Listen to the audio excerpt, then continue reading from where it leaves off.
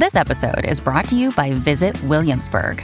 In Williamsburg, Virginia, there's never too much of a good thing. Whether you're a foodie, a golfer, a history buff, a shopaholic, an outdoor enthusiast, or a thrill seeker, you'll find what you came for here and more.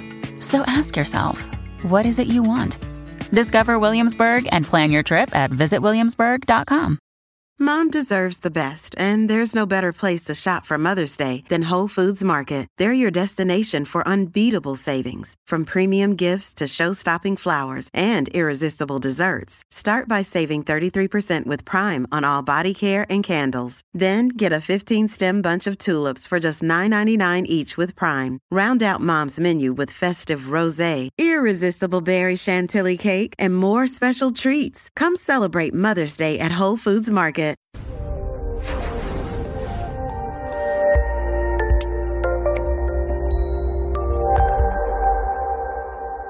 I'd like to welcome everybody to today's presentation on the impact of addiction on the child's brain. We're doing this in honor of Children's Health Day and also the last day of Recovery Month for 2020. I am your host, Dr. Dawn-Elise Snipes. We're going to explore briefly brain development and what they call critical periods, and the impact of exposure to alcohol, opioids, nicotine, cannabis, and stimulants on the fetal brain, the impact of exposure to alcohol, opioids, nicotine, cannabis, and stimulants on the developing brain. So we're going to talk about the fetal period as well as the developing brain. I want you to think of the brain kind of like a bonsai. And if you have ever done gardening, then you may be aware of the different periods of growth in a plant. When the plant first emerges from the seed, it's new green growth.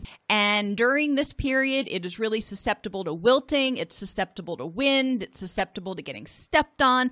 There's a lot of, danger. It is very fragile in this period. And that's what we're talking about in the fetal and child and adolescent brain. All the way through age 24, the brain is still growing. So if you liken it to a plant, that would be sort of like the softwood and the new green growth. It is very susceptible to problems. If you want to take it further and think of a bonsai tree, when you prune a bonsai, you are telling it to grow in certain directions.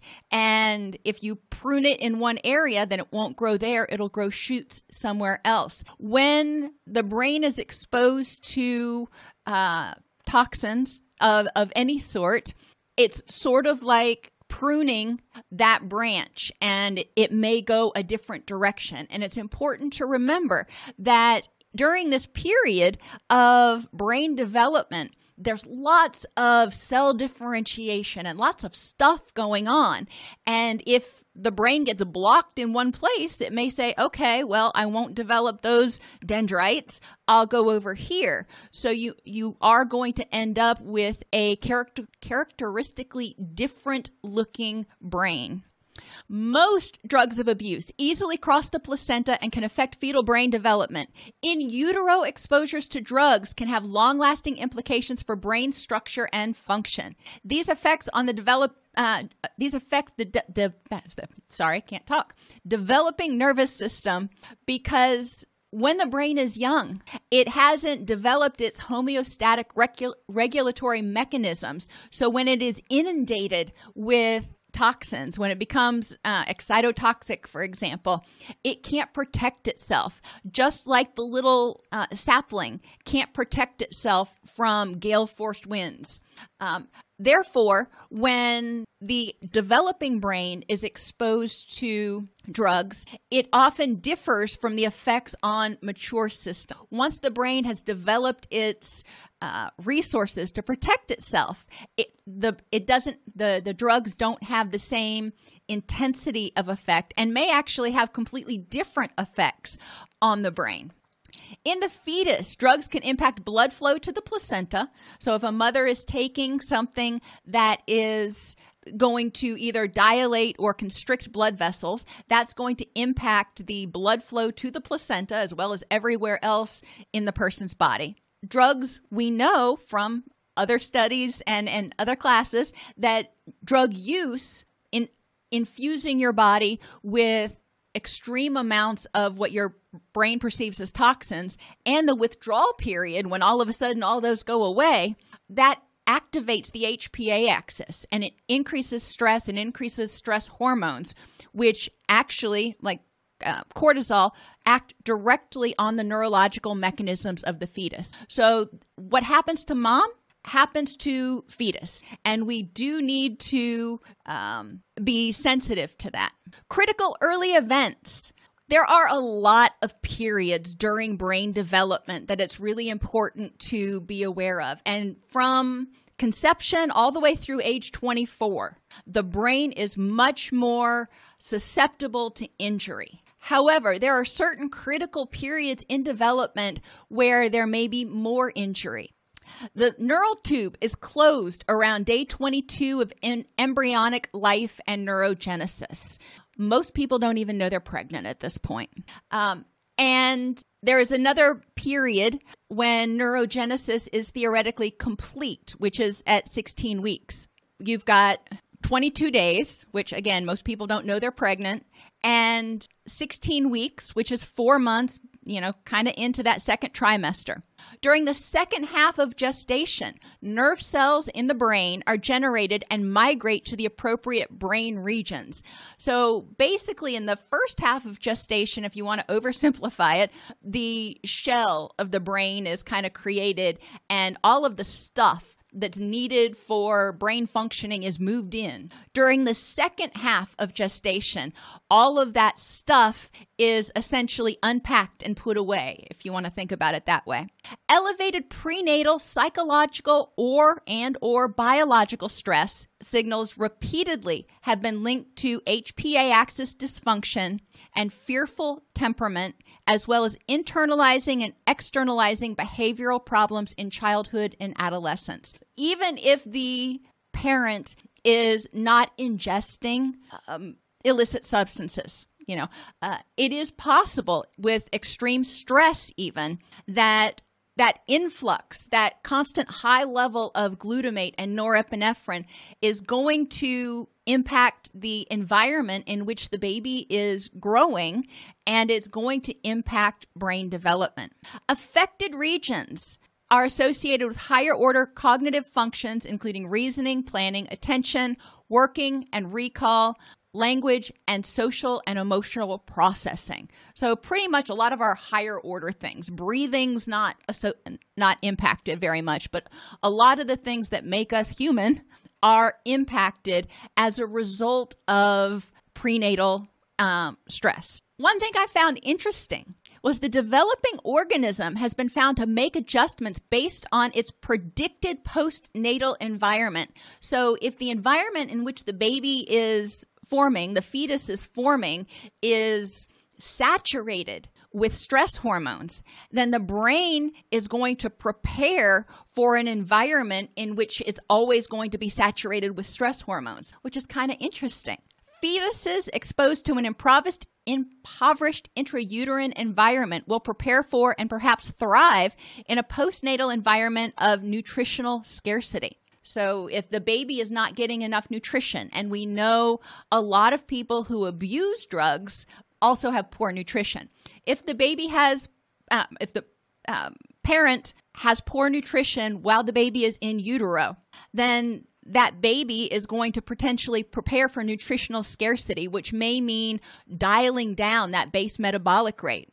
That same fetus, if it is instead born into an environment of nutritional abundance, because of these developmental adjustments, is now potentially at an increased risk for obesity, diabetes, and cardiovascular disease. It's going to gain weight faster and potentially easier than its counterparts because the brain learned when it was in utero that nutrition was scarce and it needed to conserve energy. I thought that was fascinating. So think about whatever is happening in the uterine environment is a practice run, a staging, if you will, for what the fetus expects when it's it's born into the world. So it's going to prepare for that. It's going to create the receptors and, eliminate certain receptors based on what it anticipates the environment being, based on the environment that it's growing up in. So if it grows up in a healthy environment,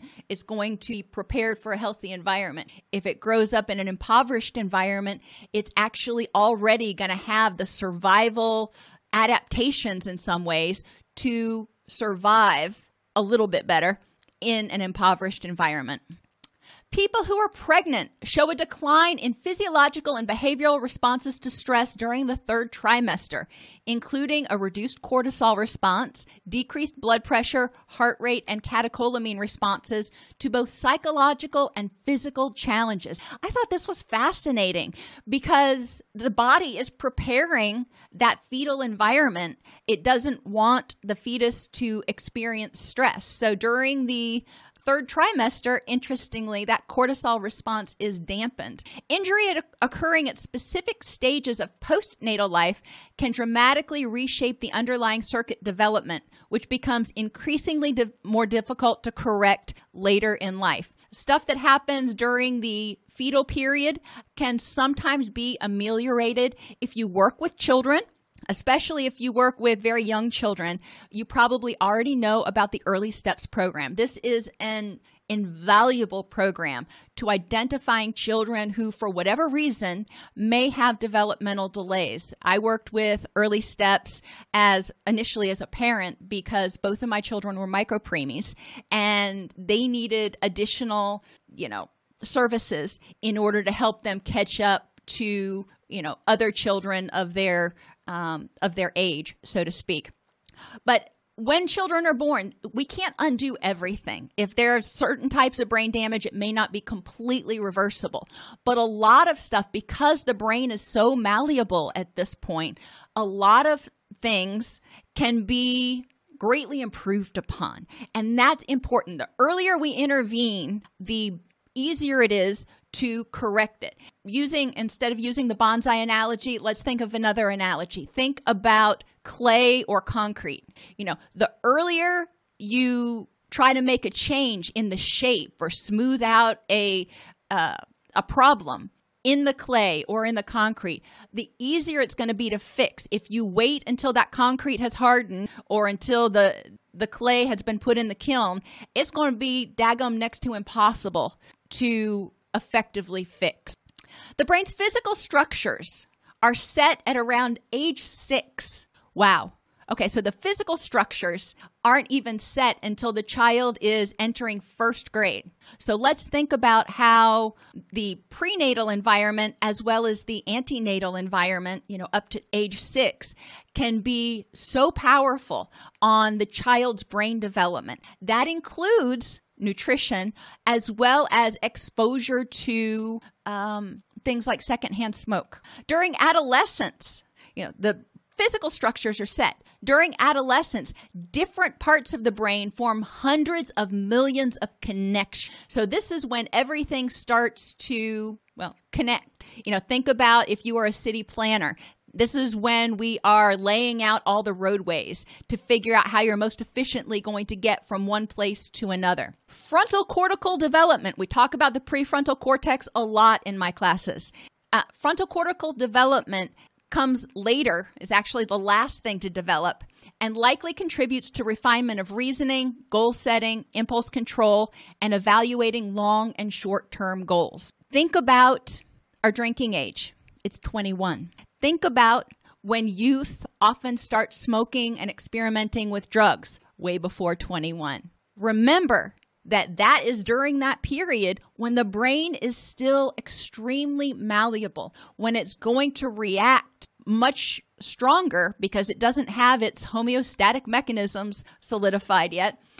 It's going to react much stronger to the assault from alcohol or other drugs, all the way up to age 24. So even people who are legally drinking and legally smoking are potentially causing significant changes in their brain structure. Just putting that out there. Alcohol. Alcohol exposure appears to affect the timing and pattern of nerve cell generation, both delaying the process and altering the number of cells that are produced. Babies that are born to people who consumed alcohol while they were pregnant have smaller brain sizes. Early heavy exposure leads to the most severe outcomes and is associated with mental retardation, sensory deficits, and motor problems. Now, we think about fetal alcohol spectrum disorders. It's important to understand that they don't know, unfortunately. They don't know how much alcohol or the timing of alcohol ingestion. They don't know when it is most significant or most likely to cause fetal alcohol spectrum issues. They found fetal alcohol spectrum issues in children who were born to parents who only drank, maybe one drink a day, or some who only drank during the first trimester when they didn't know they were pregnant. And they've also found other children with FASDs who were born to parents who drank a whole lot more. And then there are some kids who are born to parents who drank who don't end up with an FASD. So they're not exactly sure when or how much, but the guideline is don't drink when you're pregnant. Unusual cell formations can be seen in many areas of the brain, including the hippocampus, which is responsible for learning, memory, and the fight or flight response, the cerebellum, which is responsible for motor activity, and the neocortex, which is responsible for sensory perception, motor activity, and spatial reasoning. Now, it's been a long time since most of us have had, biophysiology. So, I will put next to the brain structures what they're basically responsible for doing on most of the slides, so you don't have to try to remember what was the hippocampus responsible for.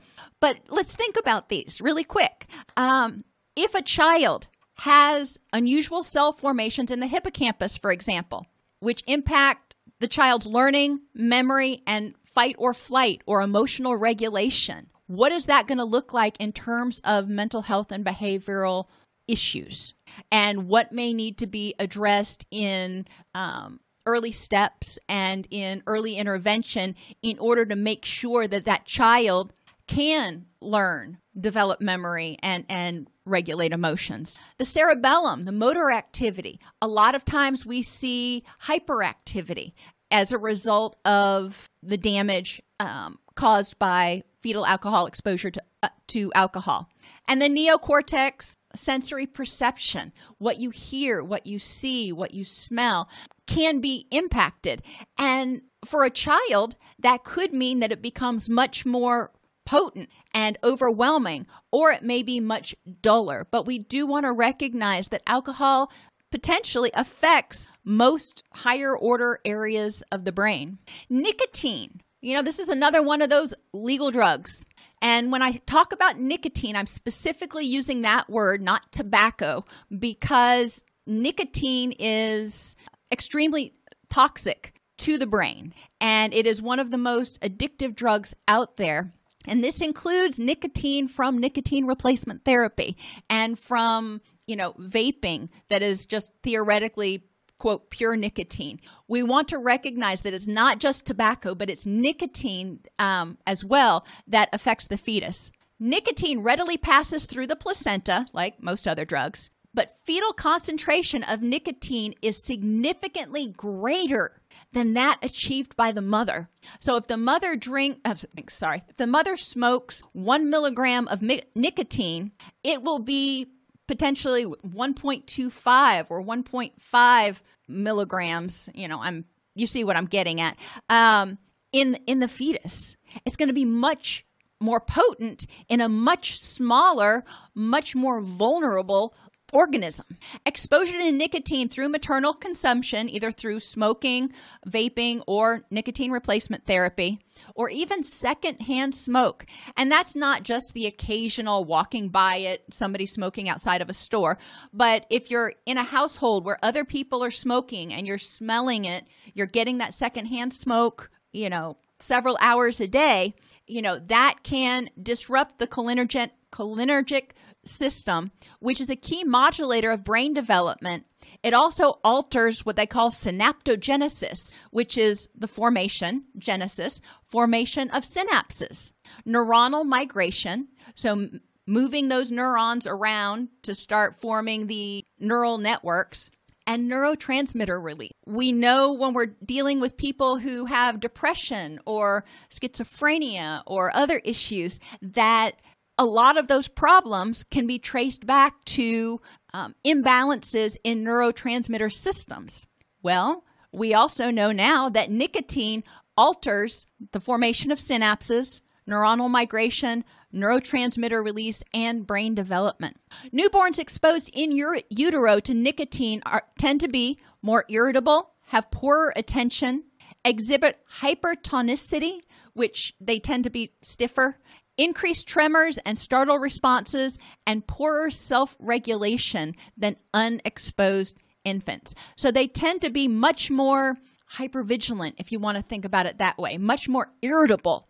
Children exposed to nicotine in utero show increases in externalizing behaviors as young as 18 to 24 months. So they looked at children who were 18 to 24 months, preschool age, daycare age, and found that those children had much more difficulty with emotional regulation and tended to be much more impulsive and externalizing. They tended to do more biting, hitting, yelling, as opposed to withdrawing, for example.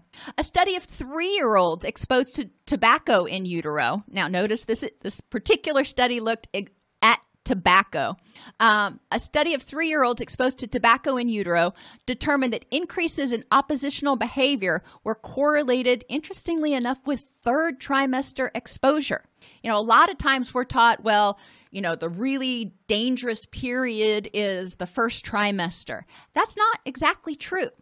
There's a lot of stuff going on in the first trimester, and the danger of miscarriage is much higher in the first trimester. But brain development goes, as I said, all the way through age 24.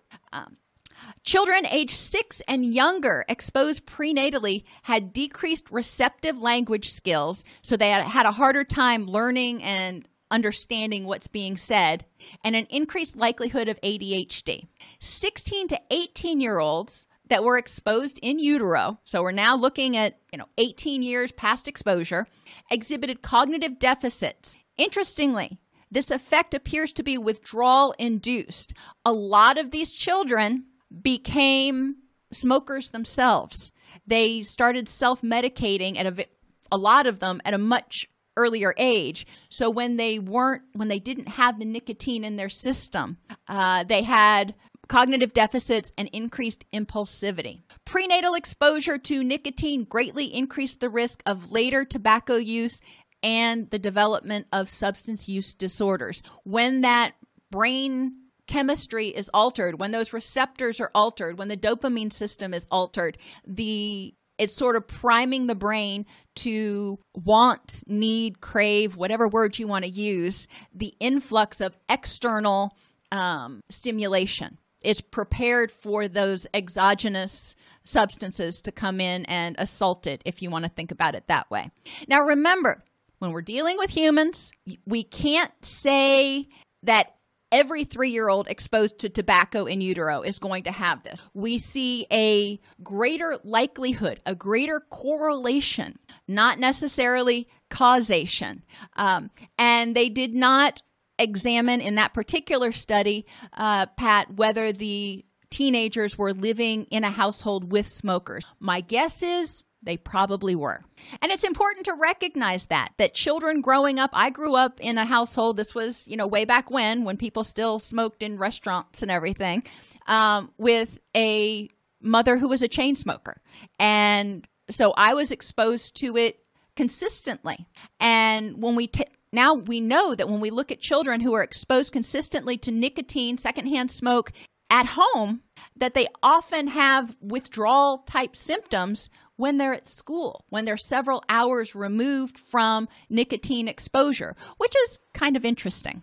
Cannabis has also been legalized in a lot of places. Now, remember, cannabis, we're talking about marijuana with THC in it. We're not talking about CBD oil. We're talking about substances with THC. THC can cross the placenta with reasonable efficiency. Endogenous cannabinoids, that's the cannabinoids that your brain produces itself, are crucial for proper development in utero. We are starting to learn more and more about these cannabinoid receptors in our brain and that they're responsible for a lot of stuff, just like serotonin is. And we can't ignore them. And we're starting to see how these cannabinoid receptors are involved. You know, we've known for a long time that cannabis can help address nausea, for example. And we're starting to learn how these cannabinoid receptors impact people's mood and their physiological functioning. But in utero, cannabinoids assist in proper fetal development. Exogenous cannabinoids, that means anything that you're taking in from the outside, such as marijuana, often alter those fetal growth trajectories because they're getting too much.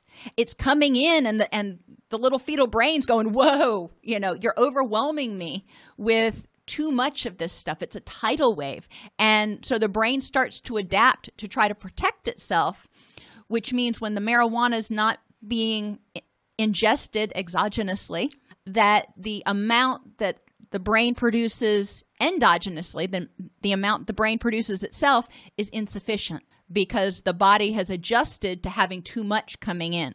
Newborns exposed to marijuana exhibit sleep disturbances, altered responses to visual stimuli, increased startles, and tremors, which often persist through age 3. Now, the interesting thing, or the positive thing, if you want to embrace the dialectics here, is it seems to dissipate after age 3.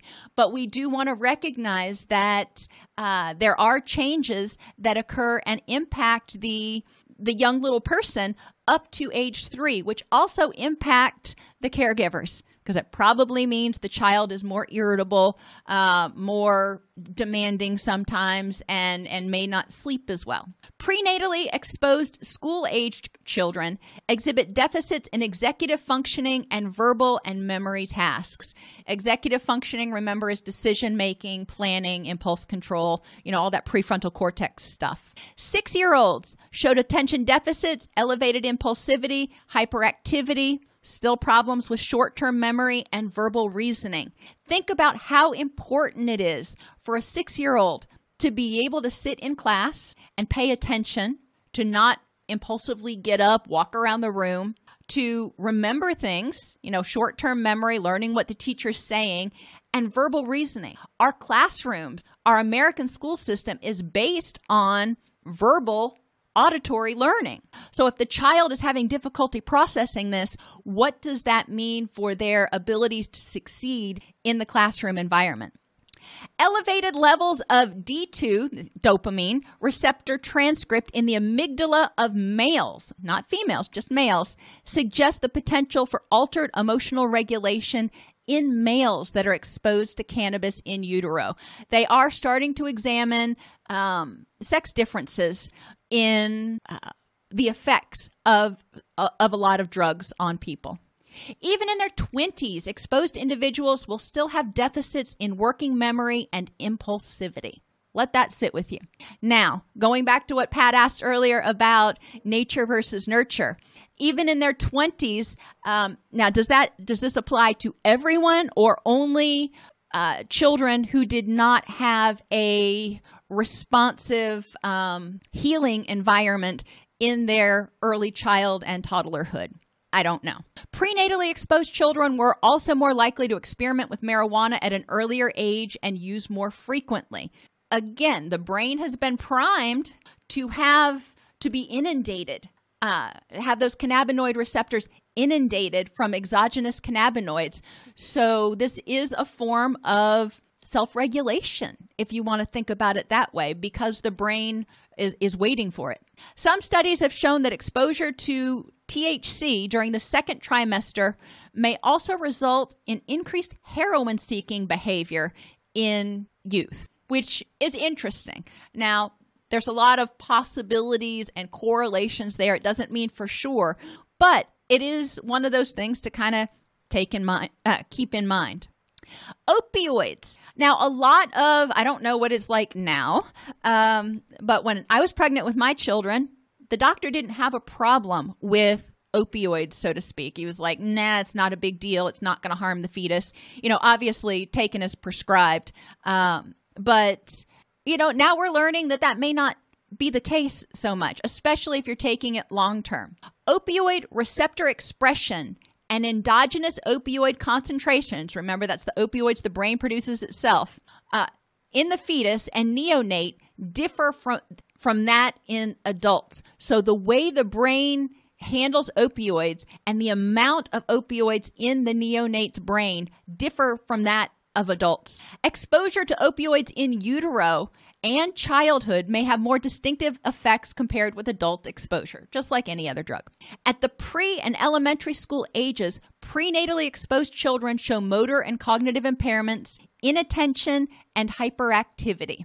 These are important targets for clinicians who work with toddlers and early school age youth to recognize that there may be some impairments there and figure out how to mitigate them as much as possible.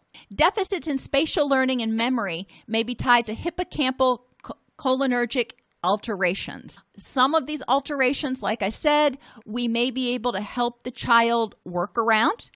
After a stroke, for example, we know that people who have a stroke, who lose the ability to speak, may be able to learn how to speak and communicate again, even if a portion of their brain is completely harmed. It's important to recognize that's even more possible in the developing brain to help the brain basically do a workaround. But it's important that we step in and provide this nurturing, healing environment as quickly as possible.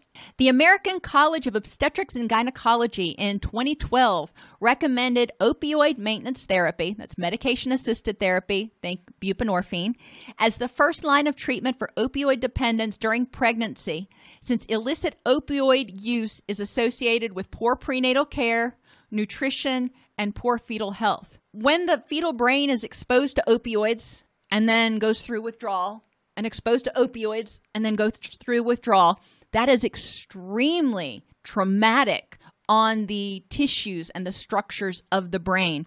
So it is better, in this case, to make sure that the environment, that the host, the parent, is able to access prenatal care, has good nutrition, and that if the child has to be exposed to opioids, that it is at a steady low dose, like buprenorphine, in order to prevent those withdrawals, those ebbs and flows that can be so incredibly damaging. Prenatal buprenorphine may produce fewer neurobehavioral problems than methadone.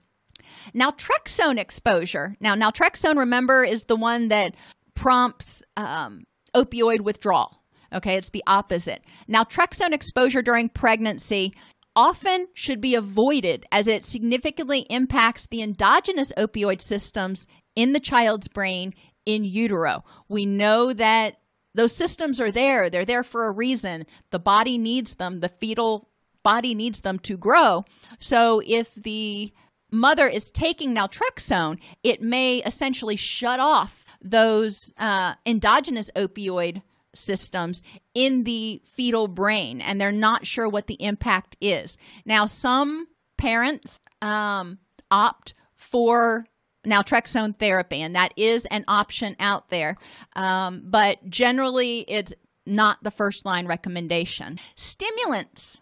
And we're talking about amphetamines, methamphetamines, Adderall, any of those, high intensity stimulants. I'm not necessarily talking about caffeine unless you're, way overdoing it. Stimulants affect the serotonin system and activate the reward system by triggering a massive release of dopamine. This can be especially problematic to the fetal brain in the second trimester.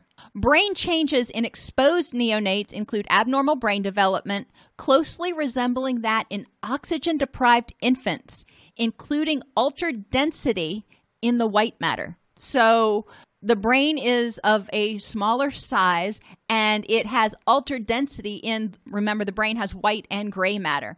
So there are significant actual physical structural changes that represent basically asphyxia. The brain was being starved of oxygen. That's not good in any situation. There are decreases in sizes of certain brain regions, including the putamen, which is involved in learning, the hippocampus, which is involved in learning and memory, and correlated with poorer sustained attention and verbal memory. Now, you may not remember the difference with white matter and gray matter and all that stuff, but suffice it to say that there are more than 100 disorders associated with problems in the white matter. All of these disorders have a uniting thread or commonality that they are associated with cognitive dysfunction and emotional dysregulation. Prenatal amphetamine exposure was associated with externalizing behavior problems at 5 years. A lot of children who are exposed in utero to drugs have externalizing issues, so emotion regulation is going to be really vital for everybody. For the parent who may be having difficulty dealing with feeling overwhelmed with a cranky, colicky infant, to the child, when they start to get a little bit older, where we start teaching them even from a young age, they don't hit, they don't throw, they don't bite. What do? We can't just say, don't do that, because they've got to have something. They're externalizing, they're communicating something. So how can they communicate their distress in an appropriate fashion? And that's a huge target for young children. Maturational changes are regionally age and sex dependent and occur in different brain regions at different times. As I mentioned earlier, the prefrontal cortex, for example, is the last area to fully develop. So it has a longer window of vulnerability. During adolescence, there are also numerous alterations in dopamine pathways. What do we associate dopamine with? Mostly addiction. Dopamine is your perseveration neurochemical. It says, I want to do that again. Let's do that again. That was really awesome. Dopamine triggers an increase in endogenous opioids, which, is where your pleasure comes from. Dopamine imbalances are also associated with things like depression and schizophrenia. So altering these dopamine pathways can be really bad mojo. Early mid-adolescent exposure to drugs. So we're out of the fetal period. We're into the child period. Early and mid-adolescent exposure may be especially likely to affect social behavior, reward sensitivity, and affect regulation. So think about what's going on with the child at this point in time.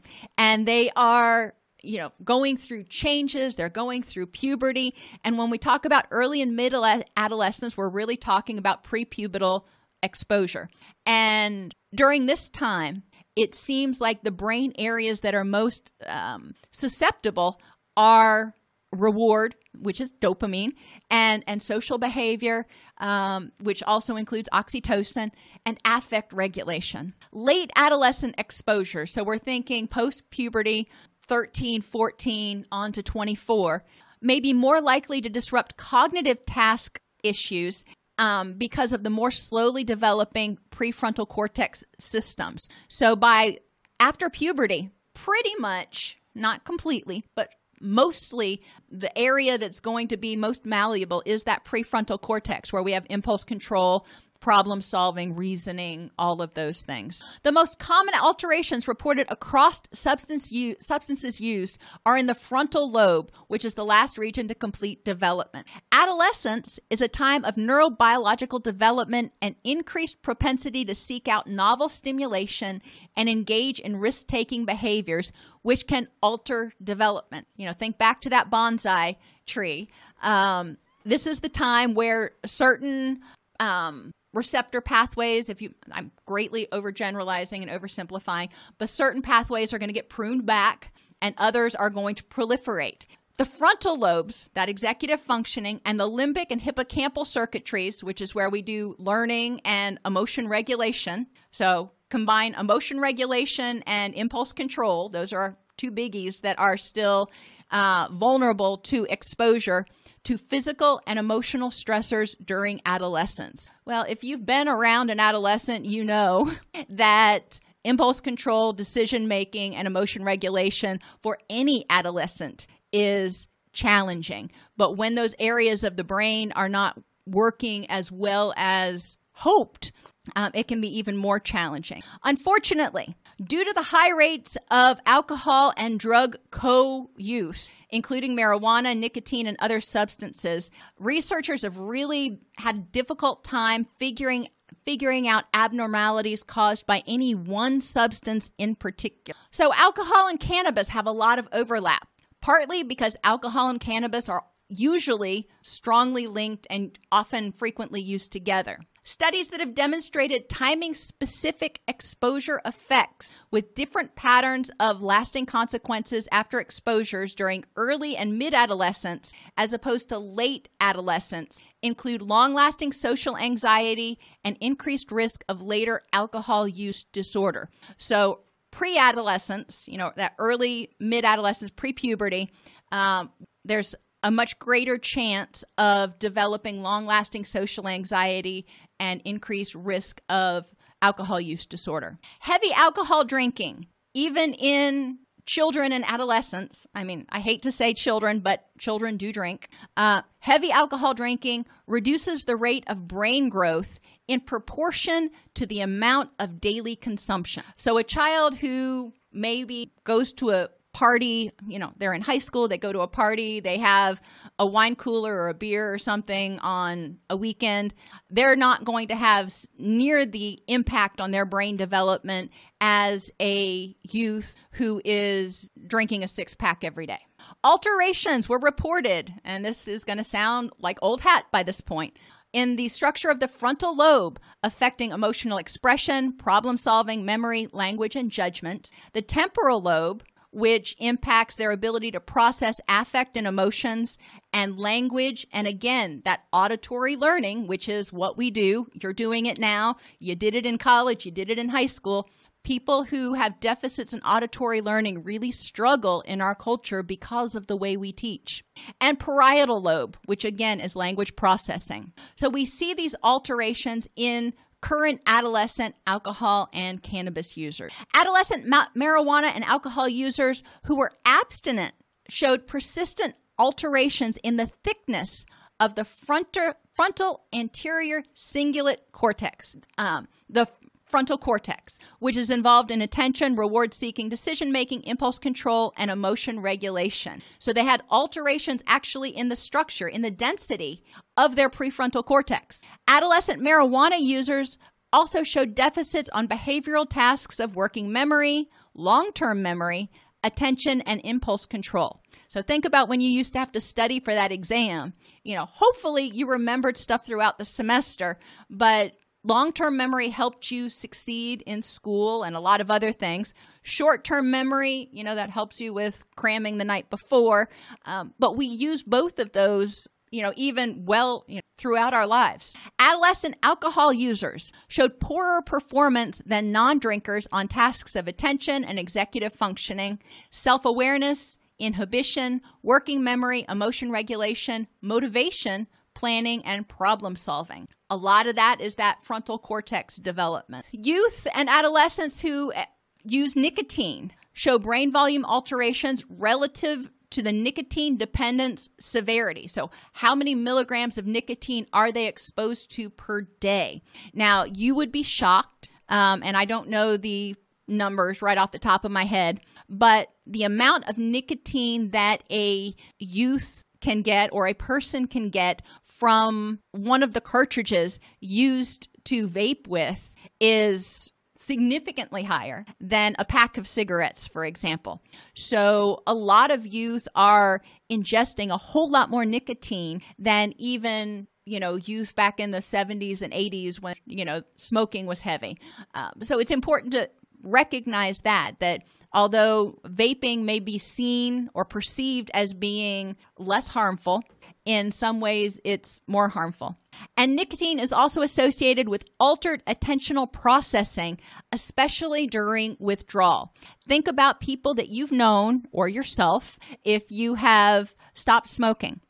That withdrawal period, even if you're smoking and you've gone 4 or 5 hours without a cigarette, how does that affect your attention? How does that affect your irritability? So nicotine exposure by vaping, by smoking, by nicotine replacement therapy, or by secondhand smoke, anytime that organism is getting dosed with nicotine, at a certain point, when they leave that environment or when they're not being exposed anymore, they're going to go through a detoxification period, if you will. And that often results in withdrawal type symptoms, especially, cognitive difficulty focusing, difficulty with attention, and irritability. Like a bonsai tree, there are times when the brain is developing and much more malleable. Once the bonsai grows and it has that hard wood, it's got a branch, it's a lot harder to shape the direction that's going to go. But if you prune it when it is still in that softwood or that green growth stage, the plant adjusts and starts growing, different ways. We see the same thing in tomato plants, but I'll spare you that analogy. The brain begins development in the first trimester and continues until 24 years of age. During adolescence, different parts of the brain develop at different times. This is kind of akin to different branches of the bonsai tree. An insult to the immature brain can cause much more dramatic changes because of its malleability. So, like I was saying, a sapling is going to be more easily damaged by hail or strong winds or the cat stepping on it than something that has bark around it that is protected. All drugs appear to alter parts of the brain associated with learning, memory, emotion regulation, planning, problem solving, and impulse control. So, that was kind of a downer presentation. The positives that, I can take out of that is that the research shows that in a lot of cases, early intervention is able to help that malleable brain regrow. Think about a tree that has, or, a bonsai, something that has been disrupted in one area. It doesn't kill it off. It sprouts a new branch somewhere. It figures out a way to continue to survive, to continue to thrive. So even if, and we don't know for certain, there haven't been enough studies done on, post-mortem on the brains of people that were exposed to drugs in utero or later in life, to know for certain how persistent these changes are in the density of the gray and white matter and the neuronal density. But we do know that with, early intervention, the brain can be coaxed to learn new ways of functioning, and the child can develop the emotion regulation and the attentional skills necessary, or at least much better skills than the child would have had initially. If this podcast helps you help your clients or yourself, please support us by purchasing your CEUs at allceus.com or getting your agency to sponsor an episode. A direct link to the on-demand CEUs for this podcast is at allceus.com/podcastceus. That's allceus.com/podcastceus. To sponsor an episode of Counselor Toolbox and reach over 50,000 clinicians per week, go to allceus.com/sponsor. Thank you.